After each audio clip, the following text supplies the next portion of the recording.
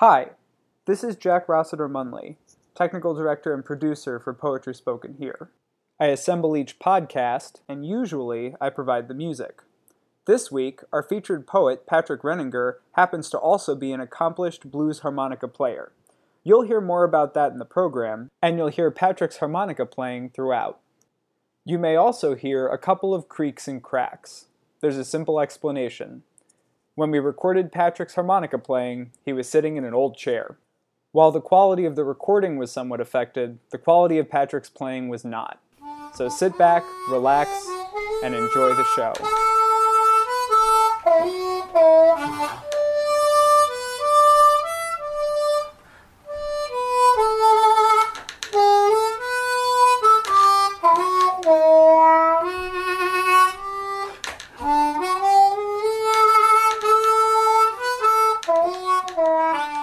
I'm Charlie Rossiter, and this is Poetry Spoken Here. Today we're visiting with Patrick Renninger. He's a poet and a musician. He publishes regularly as a poet. He's performed in slams at the Green Mill here in Chicago, the legendary home of the slam. And back in his teens, he started jamming on his blues harmonica down at the famous Maxwell Street Flea Market. He's also played in bands all over the Chicago area, including two very classy gigs, one at the Chicago Cultural Center and one at the Chicago Blues Festival. And that's extremely cool. But today we're here because of the poetry. So I'm really glad you could be here, Patrick. Welcome to the show. I'm really glad to be here, too. All right. Let's start right off with a poem. You said you had a poem about a bank that I think I heard you read once. This is like one of my proud poetry moments because, it took me, people at work would bug me about getting direct deposit. And when you go to the bank and you don't have direct deposit, they basically, it's sort of like Homeland Security. They basically, say, why don't you have direct deposit? They take you into their office. They hassle you. So I wrote a poem sort of in protest. I do have direct deposit, but it was sort of a poem in protest of that. Yeah. And I think when she took me into the little room, I showed her the poem, and they stopped hassling me. But this is called Why I Refuse to Sign Up for Direct Deposit. I possess an unconventional need to wait in line, mistrust any reward bestowed without the presence of Muzak and fake paneling, and I am euphoric when my personal banker charts the growth of my money market account with long flowing lines that climb like mountain peaks. The steel pole and blue velvet ropes used to herd customers toward the teller windows delude me in imagining Clark Gable and Rita Hayworth processing my check. When a man in a black windbreaker brings 2 bourbon bottles full of coins to be counted and jams the machine with a safety pin. When ahead of me in line, a goateed 19-year-old screams in a silver cell phone berating his ex-girlfriend. I realize that captivating theater is often inspired by the forced gathering of ambivalent bystanders. In my 30 years of banking, I have patiently waited in the lobby envisioning sex acts with nearly 300 female employees. While most of these couplings occur behind an office door, once or twice a year we wait until nightfall, unlock the vault, and roll around naked across a blanket of fresh bills like newlyweds in a leaf pile. If my bank visits could be calculated through cost-benefit analysis, if I could quantify the squandered leisure time, wasted fossil fuels, and deleted GNP affected from this antiquated errand, I would likely benefit if my meager earnings migrated across cyberspace to their FDIC-insured spawning ground.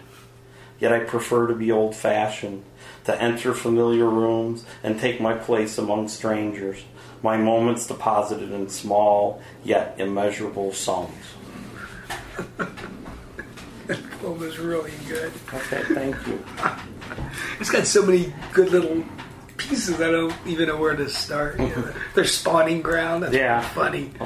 Okay. You told somebody that your poetry has a sense of the absurd. Yeah, it definitely has. Yeah, it definitely has a sense of the. I mean, I think you sort of want to entertain yourself, and then you end up entertaining other people too. It sort of keeps you going. Definitely. Yeah. Yeah. Uh-huh.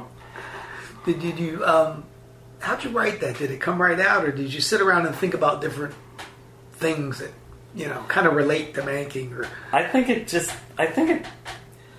a mix. Right. I mean, I think the idea comes right out, and then I just sort of work it. Yeah. And I think generally the longer you're writing, the longer it takes. You get fussier, and so. And the idea you could say a little more, maybe. Yeah. Right. Another right. odd thing. Yeah, I don't know. I think you have the general idea of it, and you come up with that first line, and then the work starts. Okay. There's another poem. I'm in a band, so a lot of times if you're in a band, it's either you're playing or you're killing time. So. I think we had a gig and everybody was talking about the subject of this poem. It's called Mouse. Everybody was talking about their experience with mice. So it's called Mouse. On legs smaller than matchsticks, you race 3 feet and dissolve into walls, a brown blur on gray carpet. While we should peacefully coexist, share a few crumbs of can of beer to Roadford. I fear that your muffled scratching, tapping, and clawing foreshadow the rampant plunder of a rodent army. Digging a dense labyrinth of tunnels to pilfer cornflakes and bacon, darting across ceiling and floorboards like a dyslexic track team, and waking me as Tom and Jerry cartoons mysteriously blare from my TV set. The fleeting glimpse of your pink tail stirs a need for murder that is not absolved by fairness, logic, or the 10 Commandments. As a toddler, I witnessed a grandfather with arthritic hands crush an intruder who dared creep up the legs of his pajamas. When I was 10, a neighbor constructed an elaborate trap involving a bucket of bricks which dropped with perfect slapstick timing upon my skull.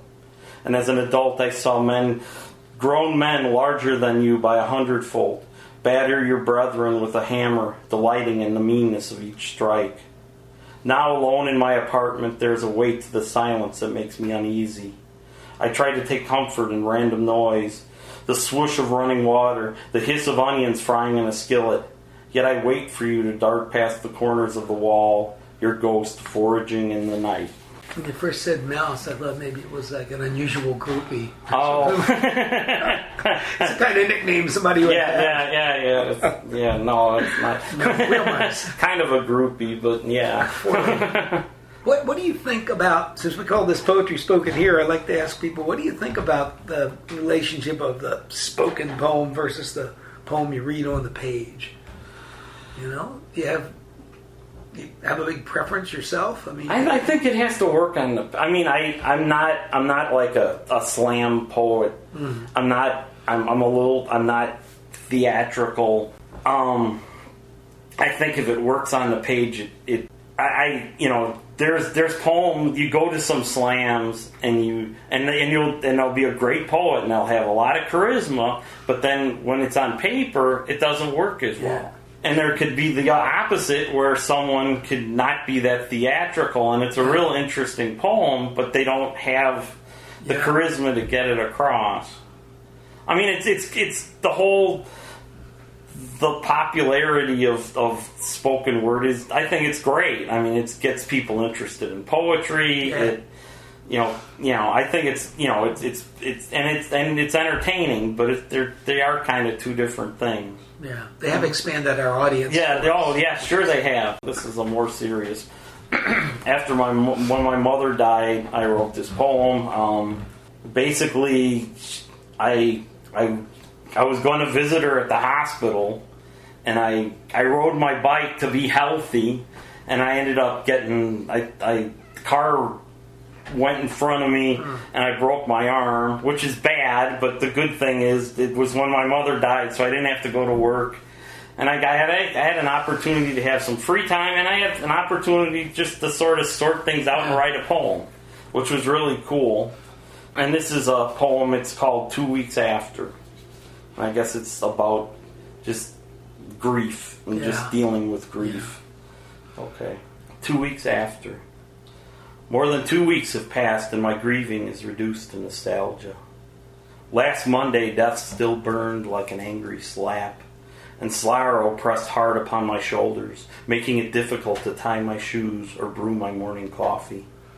Last Wednesday, your ghost, hobbling in a blue nightgown, followed me over stained carpets, offered advice on preparing pimento cheese, and critiqued my bed-making technique, orange comforter and blue blanket, a rumpled landscape of neglect.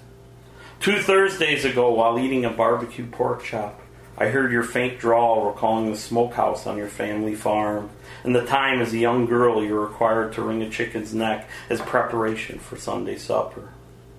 Now, 2 Saturdays since that 1:30 a.m. phone call. 336 hours since I gently shook your lifeless limbs in your hospital bed. You seem more absent than ever. There are moments after the 3rd glass of port when I attempt to weep. Reduced to sniveling, I welcome your firm embrace and tomato soup for eternity.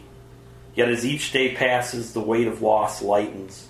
Thoughts of you lie hidden behind drifting fog, competing with the stern stare of my father, the promise of cold beer, or the bare thigh of a bus-stop blonde. Your voice scolding me in the kitchen or sweetly cackling over the phone registers only an intermittent burst like radio signals to an aircraft in distress. You really do seem gone now, your memory sealed behind the plastic of a photo album, your spirit sinking into my marrow until I am once again whole. Seems like you were pretty close. Okay, yeah. Yeah, very close. Yeah, very close. Did you live in a situation where you could see her? Yeah, Easily? I lived at home for a while, and I was very close. Yeah. And she was a real good storyteller. Oh, yeah. A little bit of your background there. Yeah, yeah. She seemed to. No, my mom. She seemed to, like, she'd talk about people at work, and she would tell their story. Yeah, everything. Everybody kind of had a story with Addie. So, she'd talk about their childhood. They'd talk about it. There'd be a conflict established. So, yeah. So that was good. Wow. No wonder you kind of drifted maybe into majoring in English. Yeah, I think so. Yeah. There's a newer one, which is good. I went to school in Kentucky. I have a lot of friends in Kentucky. And this is a poem. One of my good friends in Kentucky, I visit with their parents whenever I'm in town. I have an uncle who's in a nursing home there. And this is, I guess, one of these days we were watching. The first time I actually saw HGTV was watching an animal show with them. And they just had such a sense. It was sort of cool seeing HGTV. And they just had sort of a sense of wonder about them that it sort of inspired this poem. And this is called HDTV with Leanne and Earl. They have good names. Yeah, that's not their real names. No, they are not their real. There is a Leanne, there is an Earl, but they are not named Leanne. Shame on me. No, this is... For believing in... No, this isn't autobiographical because it's... A lot of times if I write about people or places, I make things up because it sounds better that way. What exactly? As I was saying, those are perfect names for sitting around in Kentucky watching TV. Yeah, okay, yes, and they're not... It's a good tip for would-be writers. Yeah, okay, yeah. You don't have to stick with the truth. No, I'm not sticking with the truth. No, Leanne... When you're finished, it's true. There is a Leanne, there is an Earl, they're both from Kentucky, but they're not these people. Anyway, here we go. The kids pitched in to buy the set for Earl's 80th. It had a picture tube as wide as a bay window and state-of-the-art sound. And from a leather lazy boy you could study the stitchwork of an anchorman's tie. Raised on square dances and big band broadcasts, church suppers and movie matinees, Leanne and Earl often hated TV, its incessant chatter blaring in the background like a spoiled child. Yet when symphonic horns signaled Animal Nation to begin, that oversized metal box became magical. Look at that line, he sure is mean, Leanne declares, staring at the screen as yellow eyes glare at a baby zebra drinking at a nearby stream.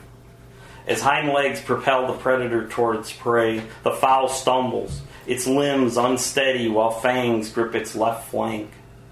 Reclining in the grass, the lioness gnaws at red muscle as Earl sets his Diet Coke on a coaster. As 5 lion cubs calmly nurse upon their mother, Leanne leans toward the edge of a green felt chair, her knitting needles now idle. Abruptly, an image of a blood-red sunset appears while a small herd of wildebeest plod westward across the Serengeti. Until a dignified baritone promoting short-term life insurance interrupts their program, danger lurks behind every wall. Secure in their modest brick home, Leanne and Earl feel a chill as a bird not native to Kentucky shrieks loudly from the back of the kitchen. Suddenly, a musky odor invades the room, reminding Earl of a barn from his boyhood. Outside their door, branches shimmer from a gentle breeze. Leopards chase cars down Main Street. Rattlesnakes slither over manhole covers.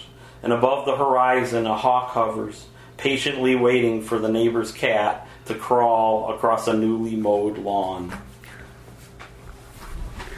I can see that. It's also the kind of show I would like to watch on a big screen. Yeah, Now, you really have you're reading a variety of poems. We've been in the bank, and the poem about your mother, and watching Animal Nation in the heart of Kentucky. Mm-hmm. You seem like maybe you're the kind of poet who has no idea what the next poem is going to be about. No, I have no idea what the next poem is going to be. I mean, sometimes you...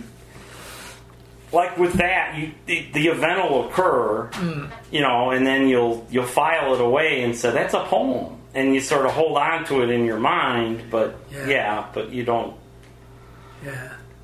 Yeah, I probably am a little all over the place. But well, it's great variety. Okay, it works good. for a reading. Okay, that's good. As you said, the entertainment value is really high with that kind of thing. Okay. I never asked you this. What poets do you particularly enjoy? I'm reading a lot. I mean, I feel like there's so much for me to learn. There's so much out there. It's sort of overwhelming.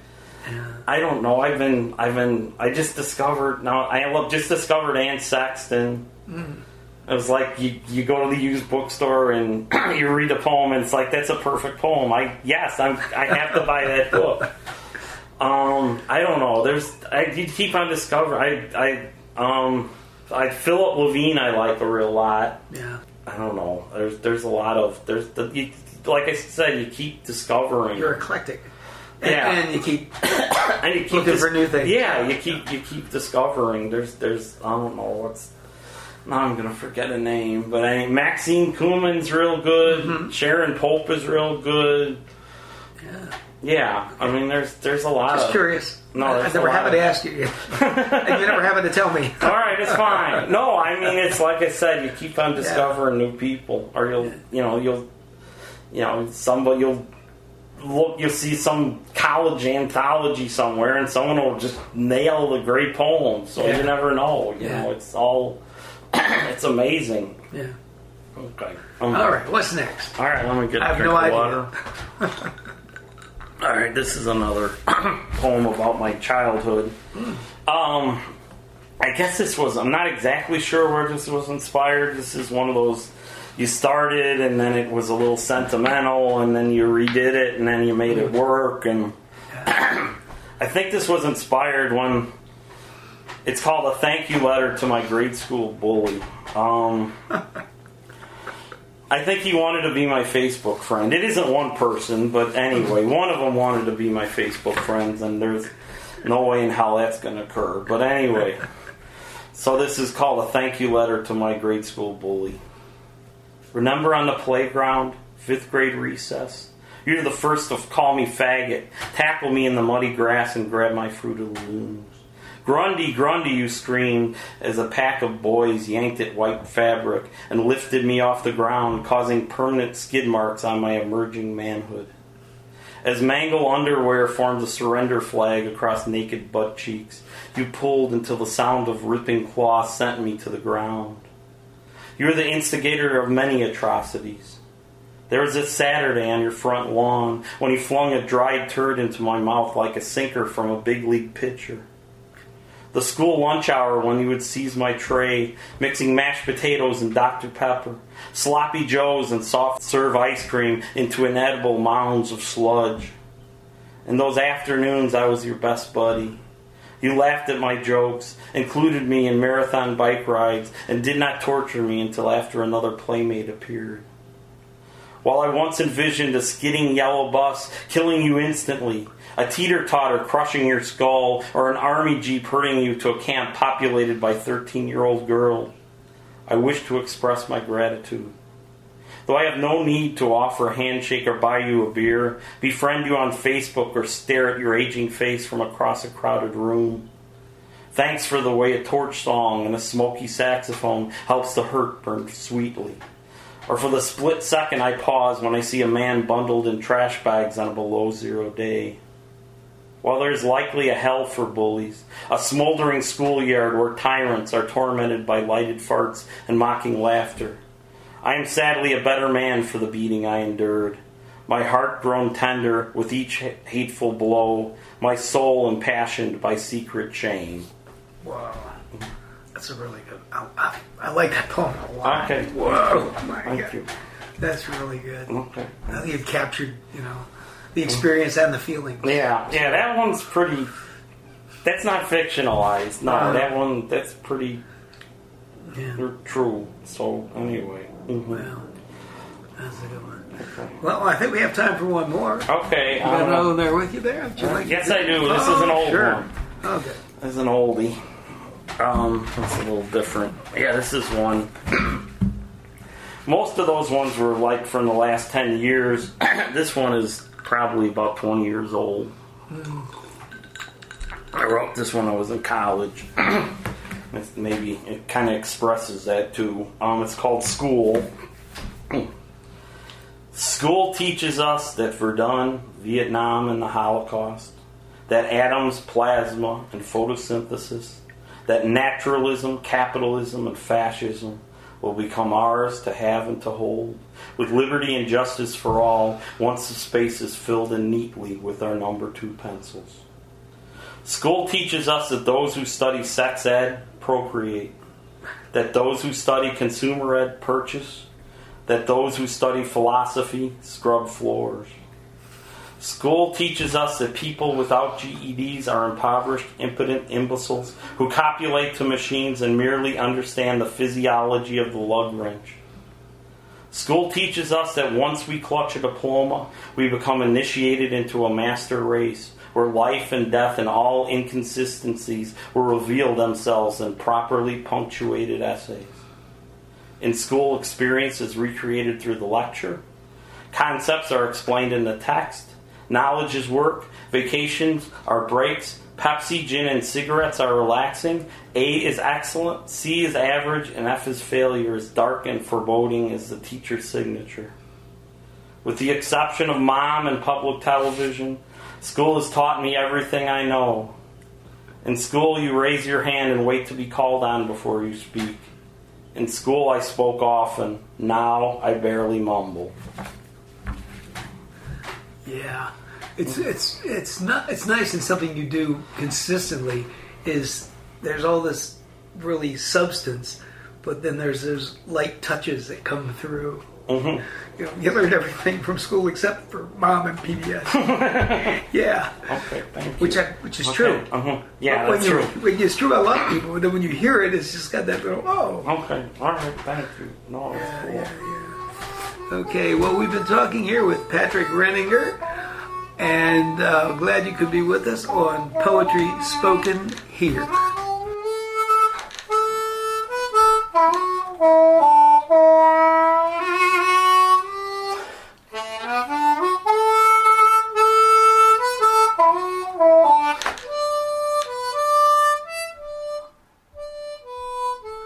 Let's turn now to a new book by Lawrence Ferlinghetti. Ferlinghetti recently celebrated his 95th birthday, and it is a delight to see that he is still writing poems as strong as anyone today. His latest collection, Blasts, Cries, Laughter, definitely shows that he's still got it. Ferlinghetti, of course, is the founder of City Lights Books in San Francisco back in 1955. In 1956, he and his City Lights publishers The press that he started gained notoriety when he was arrested on pornography charges for publishing Allen Ginsberg's Howl and other poems. There was a trial. The literary establishment rallied to his support, and he was found not guilty. City Lights was on the map.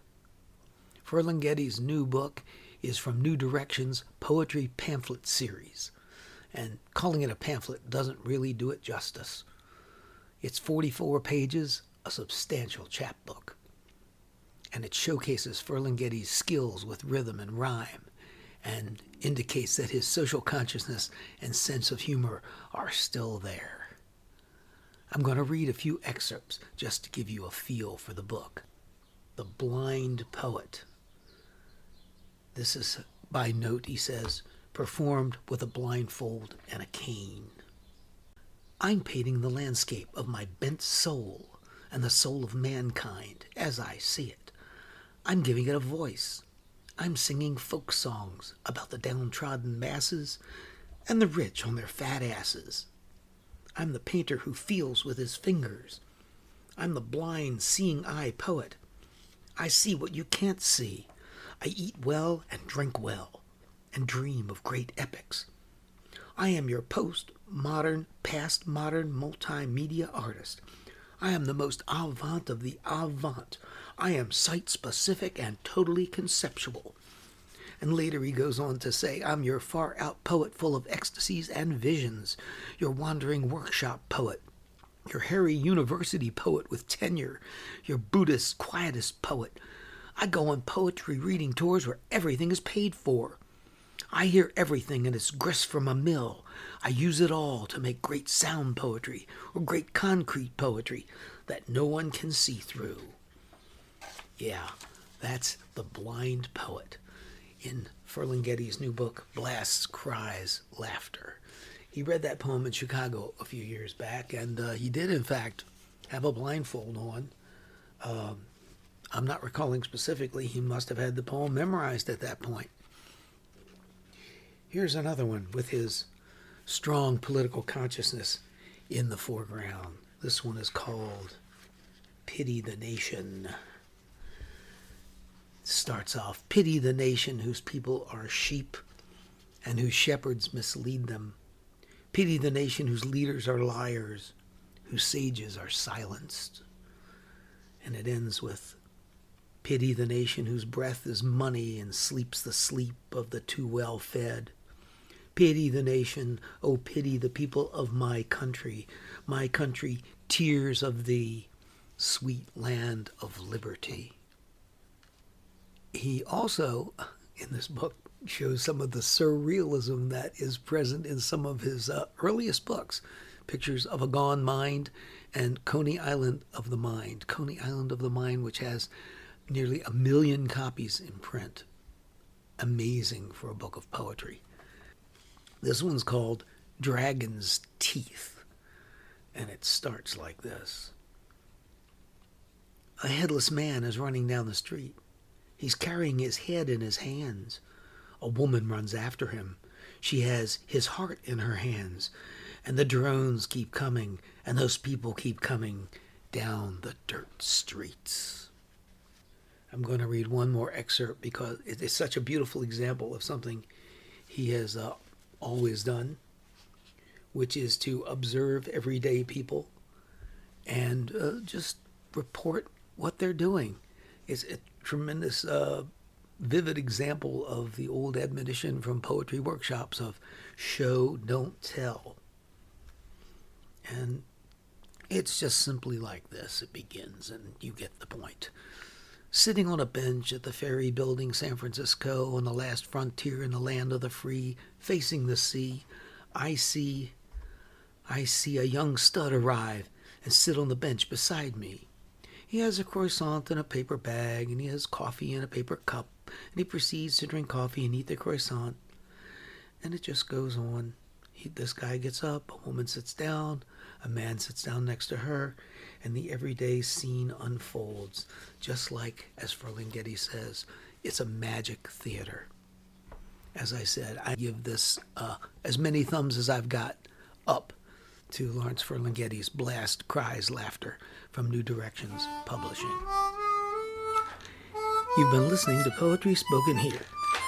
I'm Charlie Rossiter, inviting you to join us again next time to let poetry speak to you.